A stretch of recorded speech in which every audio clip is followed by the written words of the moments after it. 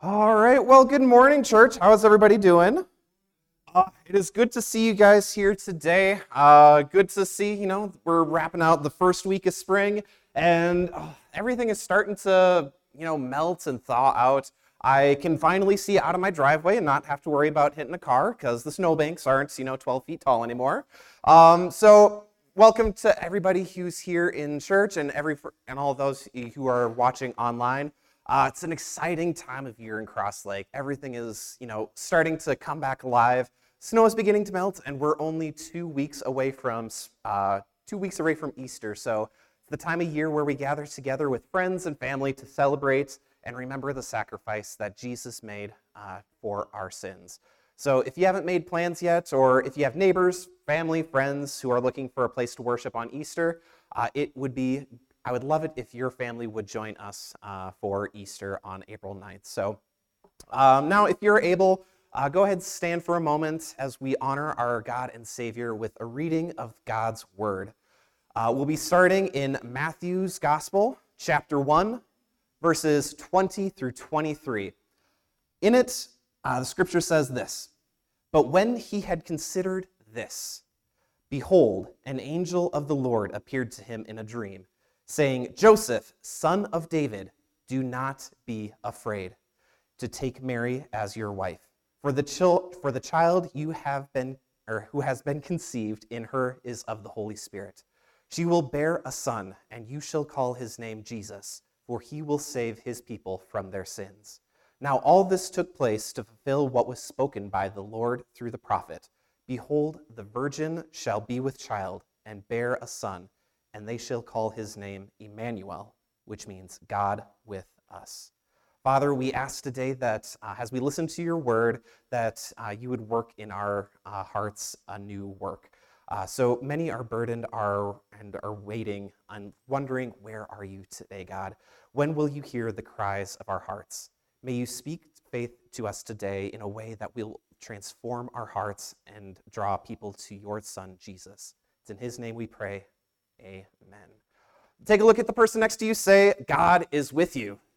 God is with you. Go ahead and grab a seat.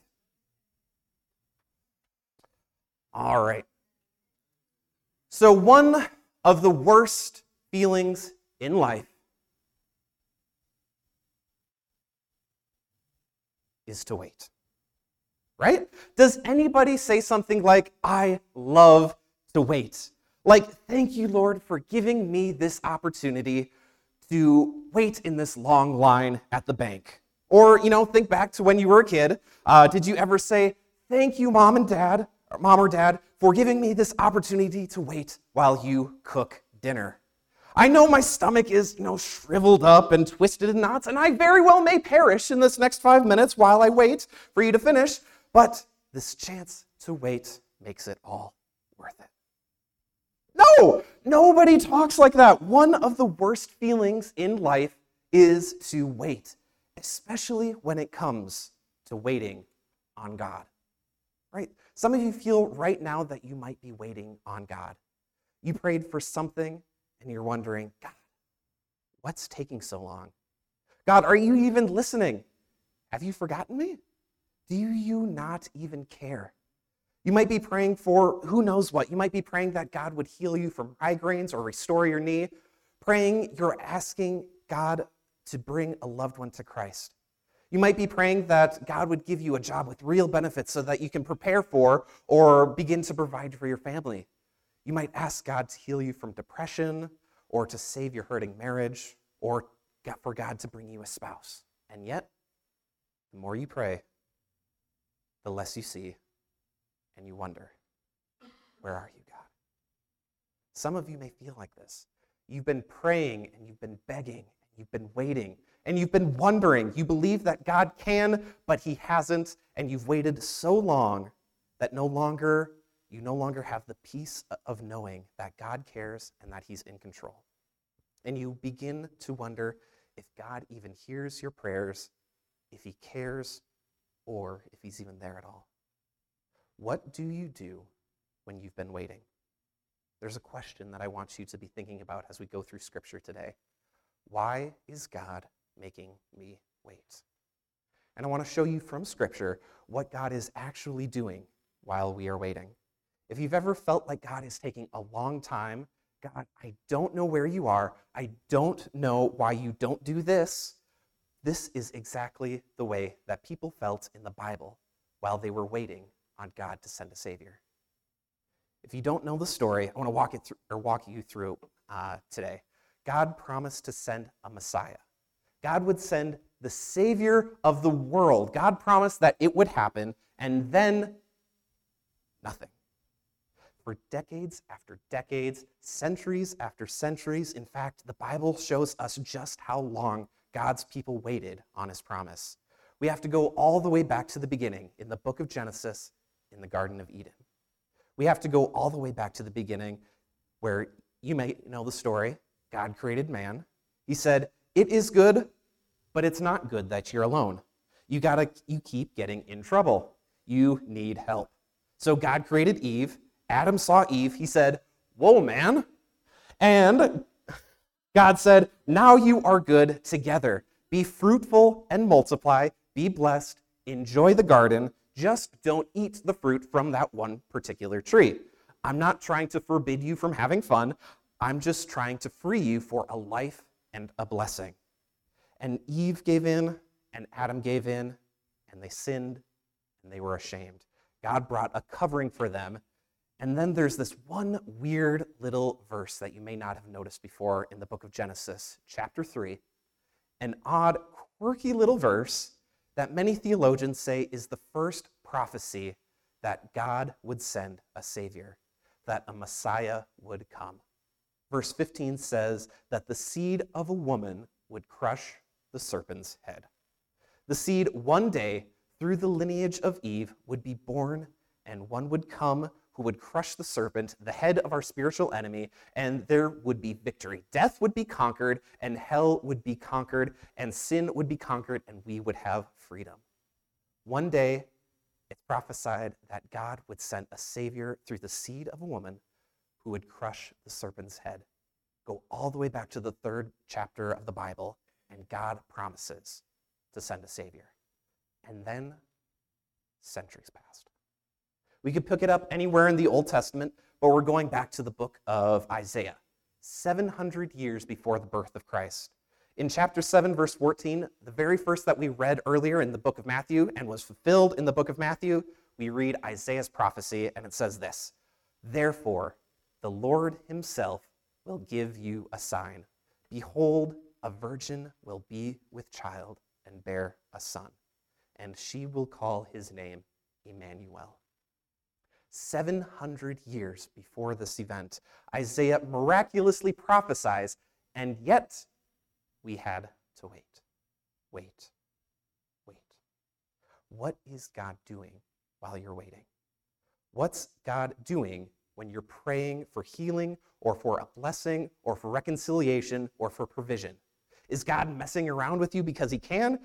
He could do it, but he doesn't. Is he cruel? Is he playing with you? Is he teasing you? Is he just waiting to show off?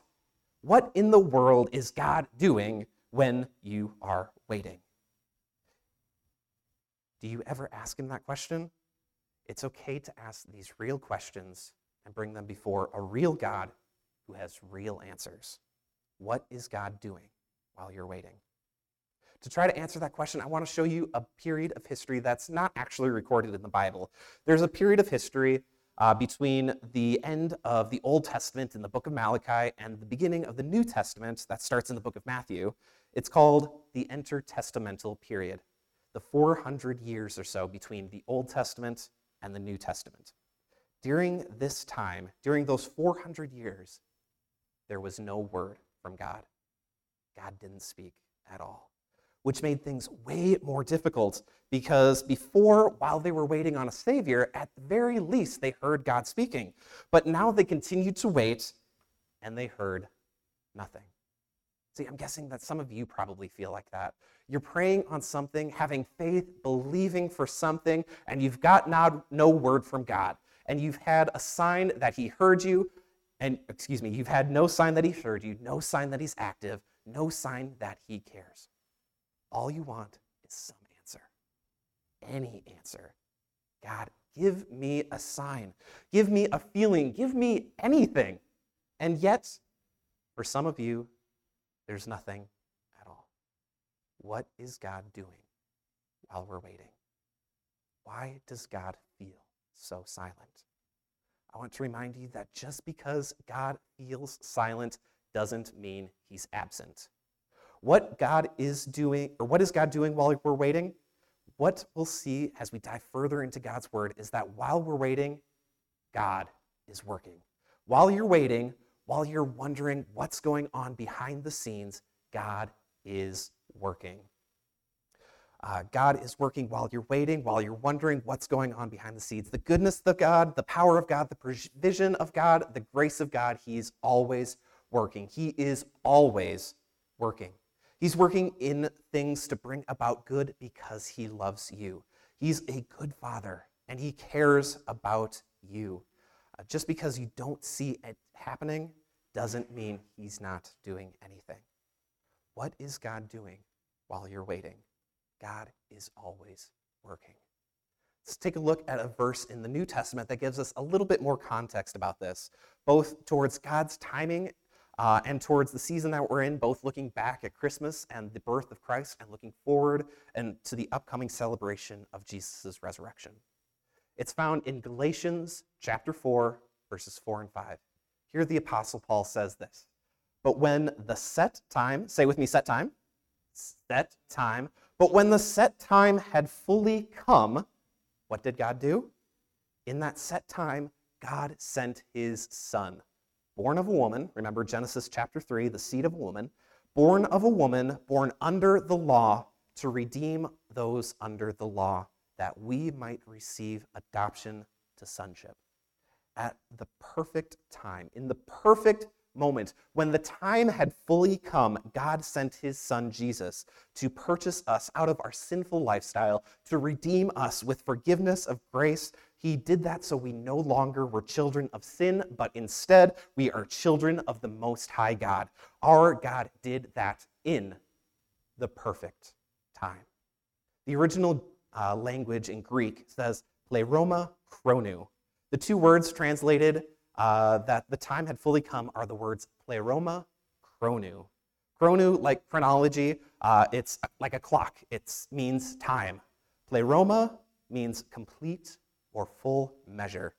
Together, it means the perfect time. Some translators in different Bible translations say, but when the time was right, God sent his son. Another translation says, but when the fullness of time had come, God sent his son.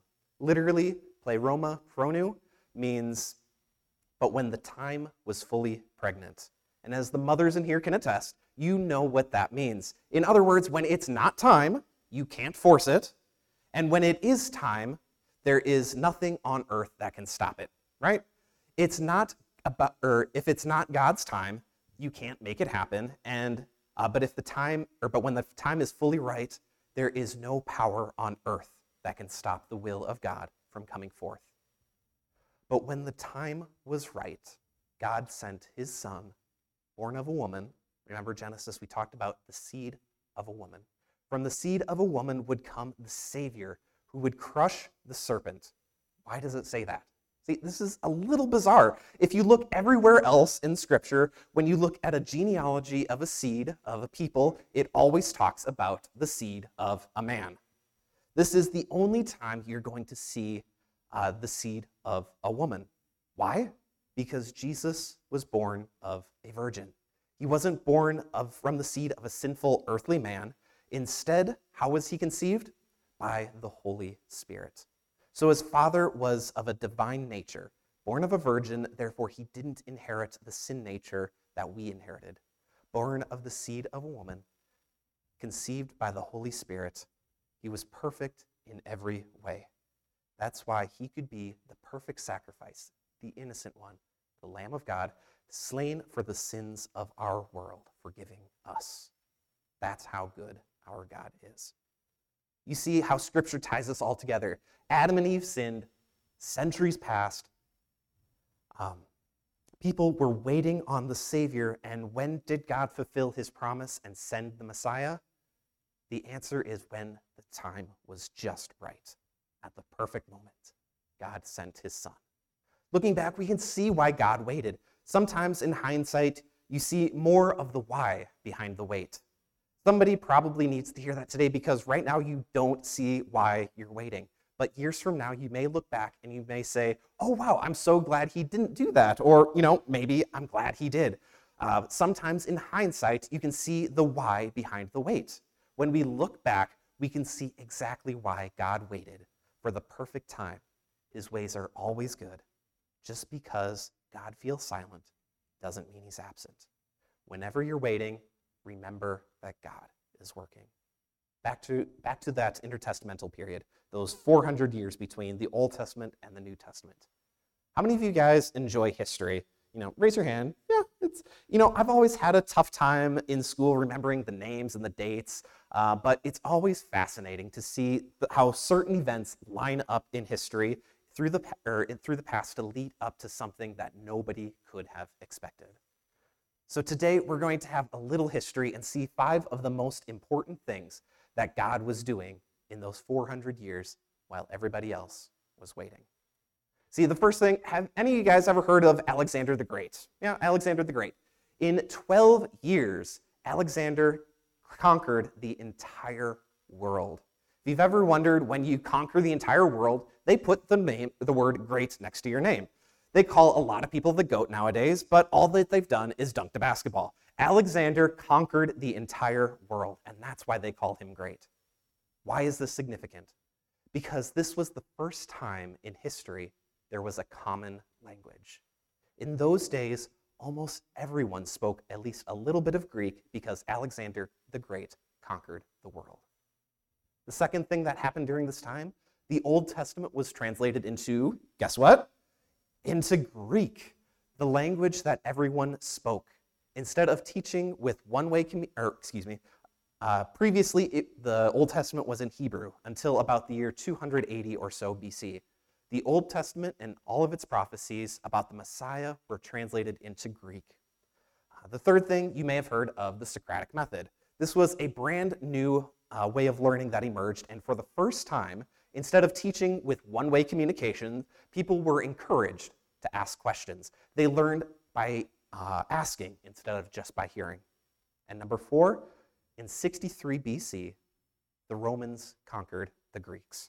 This was a very unusual and unprecedented time of peace.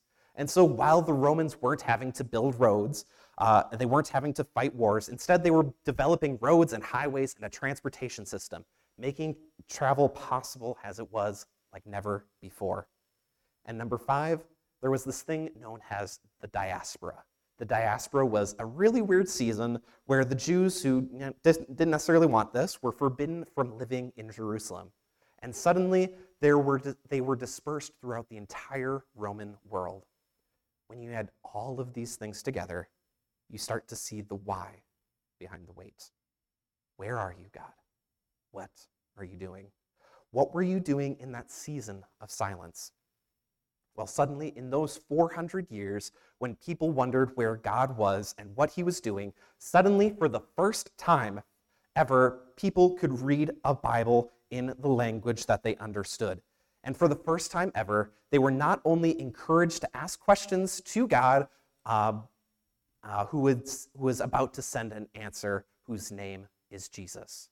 Out of nowhere, for the first time in the history of the world, the good news of a Savior could travel through a common language, across roads and across highways, through a Jewish people who were spread throughout the entire Roman world, then to the Gentiles and beyond. In other words, God's people were waiting. While God's people were waiting, God was still working. In the same way, while you're praying and you're wondering and you're hoping and you're asking and you're waiting, God is still working. He's always working behind the scenes. Some of you right now may feel like you're in a holding pattern. You're waiting, believing, doing everything that you know to do, trusting in a God who says he can, and yet he hasn't. You might be wondering, what did I do wrong? Have I failed? Is there a lack of faith in my life? Is there sin in my life? Have I let God down? Does he not care about me? If you're waiting, you're not alone. When we look to the Bible, Abraham and Sarah waited 25 years to hold their son Isaac. 25 years. Joseph had a vision to rule, to lead, to influence, to save. He waited 13 years, much of that in a prison for a crime he did not commit. The woman with the issue of blood, 12 years. 12 years in private agony, unable to function like a normal woman, held up relationally, interpersonally, spiritually, unclean. 12 years to touch the hem of the garment of the one who said, "Your faith has healed you." A man who couldn't walk for 38 years, 38 years, unable to walk before Jesus looked at him and said, "Pick up your mat, take it home on your own 2 feet, and you are healed." While you're waiting right now and you don't see anything, God is working. While you're hoping, while you're wondering, God is waiting. God's delays are not necessarily God's denials. Just because he hasn't doesn't mean that he's not going to. Maybe it's just not the time yet. In other words, while you're waiting on it, if you don't know what it would be for you, or I don't know what it would be for you, but for some of you, you're waiting on the answer. You're waiting on the miracle. You're waiting on the provision. You're waiting on the relationship. Whatever it is, maybe the reason you're waiting on it is because it's not ready yet. God is still working on it. God is still working. See, back when I was at Heartland Master's Commission, this was a year after I graduated from high school and about a year after God placed a call on my ministry on my life.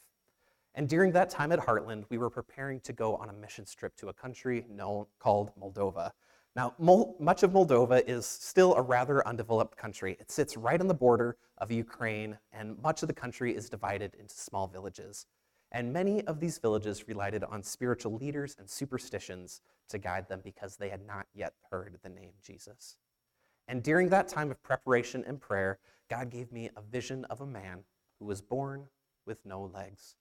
And so I begin to pray for this man, stepping out in faith. I pray for spiritual healing and restoration for this man and that he would come to have a personal relationship with his Redeemer. Fast forward to about a month to when we're in country, and for about a week, we're in this little village helping the missionaries to build a footprint in the community and found a new church. And while we're there, time moves on. I begin to wonder, did God really promise me that this would happen? Did I make it all up?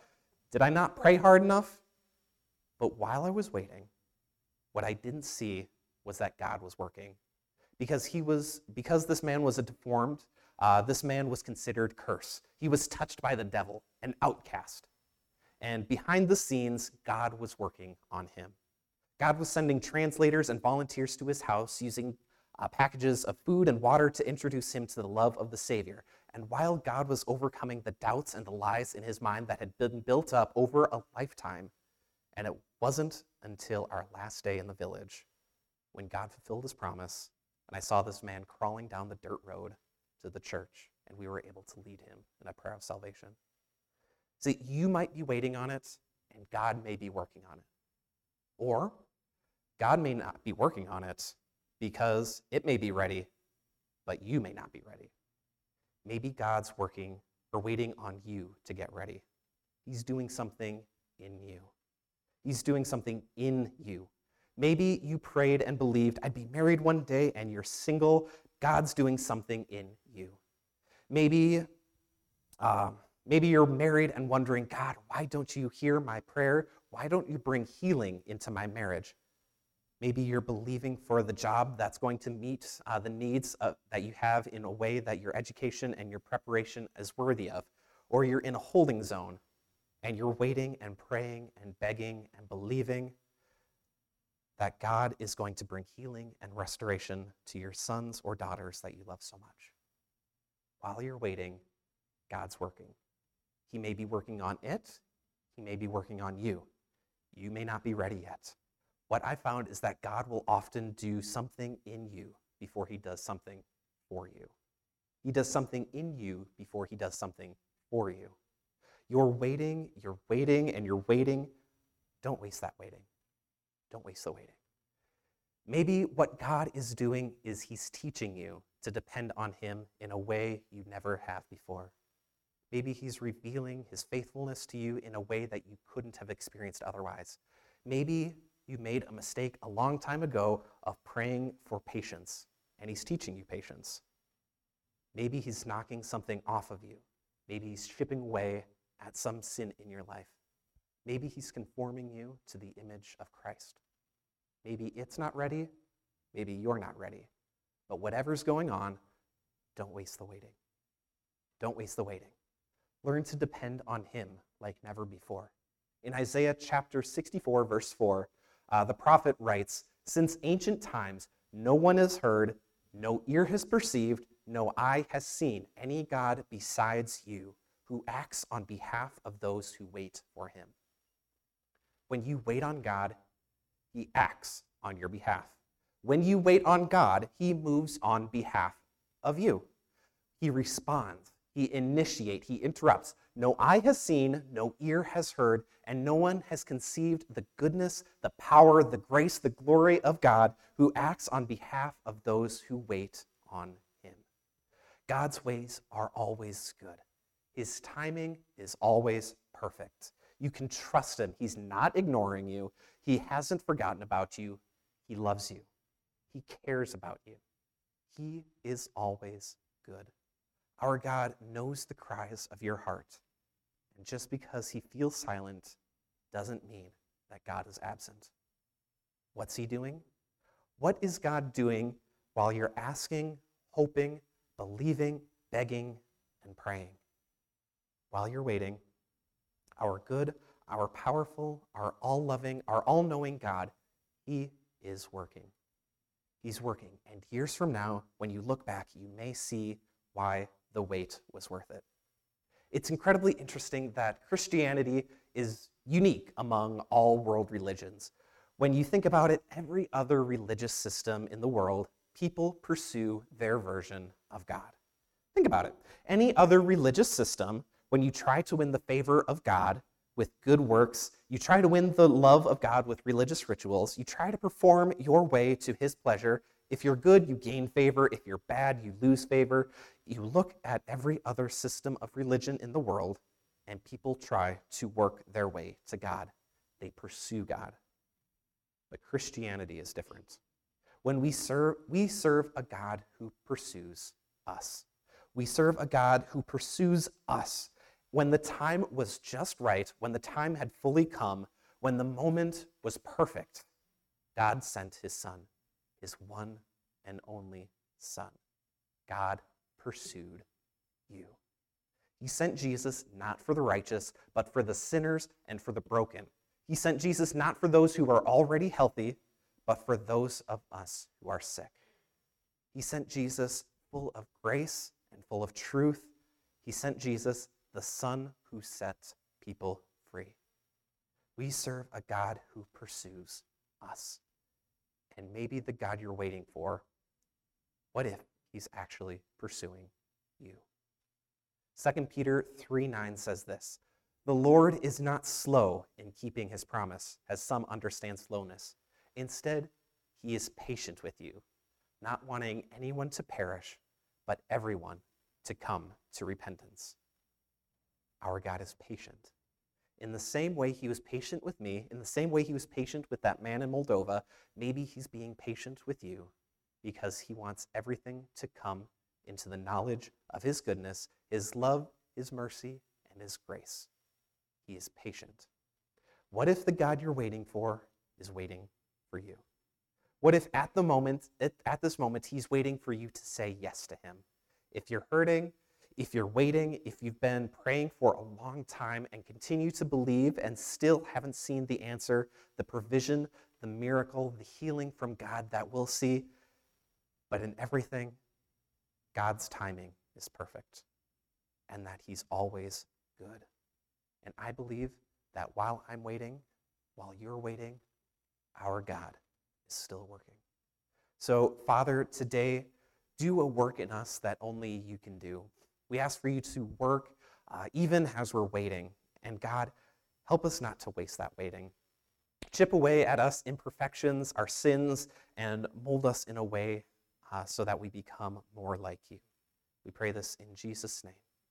Amen.